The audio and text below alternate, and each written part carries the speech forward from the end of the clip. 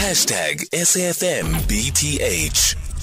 25 minutes after 3 o'clock in conversation next with Oscar van Heerden, Senior Research Fellow for the Center of African Diplomacy and Leadership at the University of Johannesburg. So the Russia-Ukraine war is an ongoing international conflict between Russia and Ukraine, which began in February 2014. Following Ukraine's revolution of dignity, Russia annexed Crimea from Ukraine and supported the pro-Russian separatist fighting in Ukrainian military in the Donbas war. Ukraine has now started to rebuild towns and cities even as the war rages on. We speak to Oscar van Heerden next. Good afternoon and thank you so much for making time for us.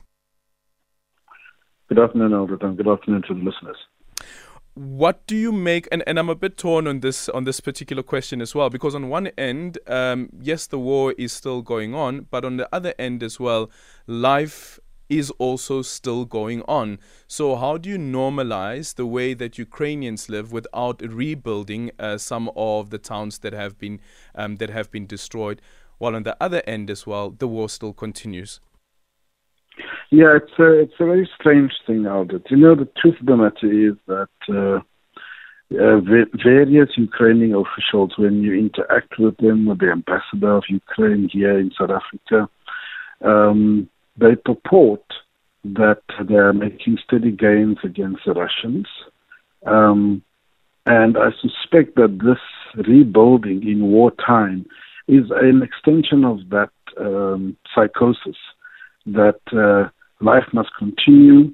We are not really losing against Russia, and we can't afford for more Ukrainians to leave the country when in fact, normally, you would want the war to come to an end in some form or shape, some kind of peace talks or an end to be declared. And when hostilities have ceased, then you can talk of reconstruction and rebuilding and so forth. So for me, you know, it makes no sense to have a situation where people are fixing roads and fixing towns when in fact Russia is still actively bombing. And what should we read into that? And I'm asking this also on the basis of there was a billionaire businessman who was doing an interview, an American businessman, Bill Ackman, and he was speaking about his support, of course, for Ukraine. But what I found interesting there as well is the element of business. So when a war happens, sure, towns and cities and so forth would need to be rebuilt. The infrastructure needs to be restored. Could this be seen as business actually trying to make money in the meantime while the war is still continuing under the guise of we are rebuilding? Yes, you know, unfortunately, one of the key elements of war is that lots and lots of people get rich. Notably, obviously, those involved in the military-industrial complex, so those that produce ammunition, weapons, and so forth. But there's also another element, as you rightfully point out, which is that where things get destroyed, buildings, schools, apartment blocks, etc., that needs to be rebuilt. So construction companies, property companies and moguls, etc., are all standing in a queue to want to now rebuild. And as you know, if the question comes up, where does all the money come from? Because we know Ukraine has got serious financial problems. There's talk in certain quarters of the seized, frozen foreign assets, foreign reserves of Russia, amounting to about $300 billion that should be used, illegally so, to rebuild Ukraine.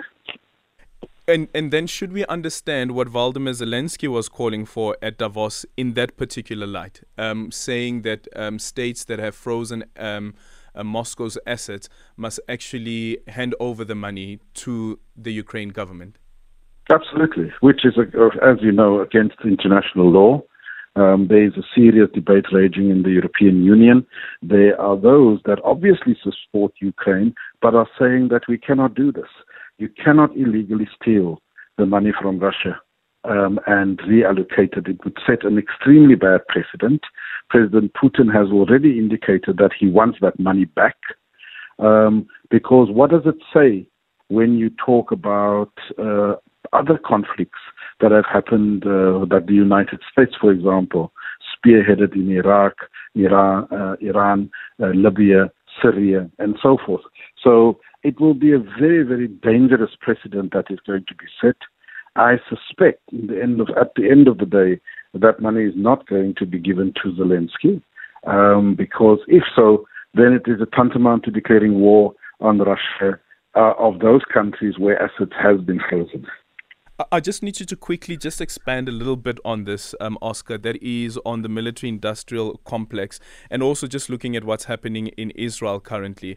And Joe Biden saying that it's okay, that we will go ahead and we will sell arms to Israel. But of course, the arms are not being given to Israel in exchange for cash right now. It's debt. Yes, indeed. So it's given on the basis of aid, military aid, as well as the bill can be settled later. Remember, the United States every year, in fact, give huge amounts of aid to Israel, and that aid is not only in the form of cash, it's in the form of military equipment, ammunition, and so forth as well.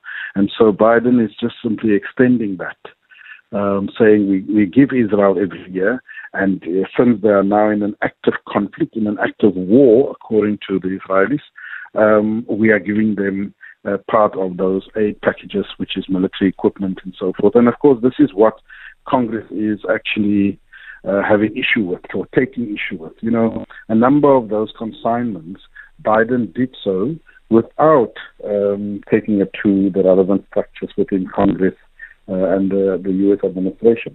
Thank you so much for your time. Oscar van Heerden there, joining us from UJ.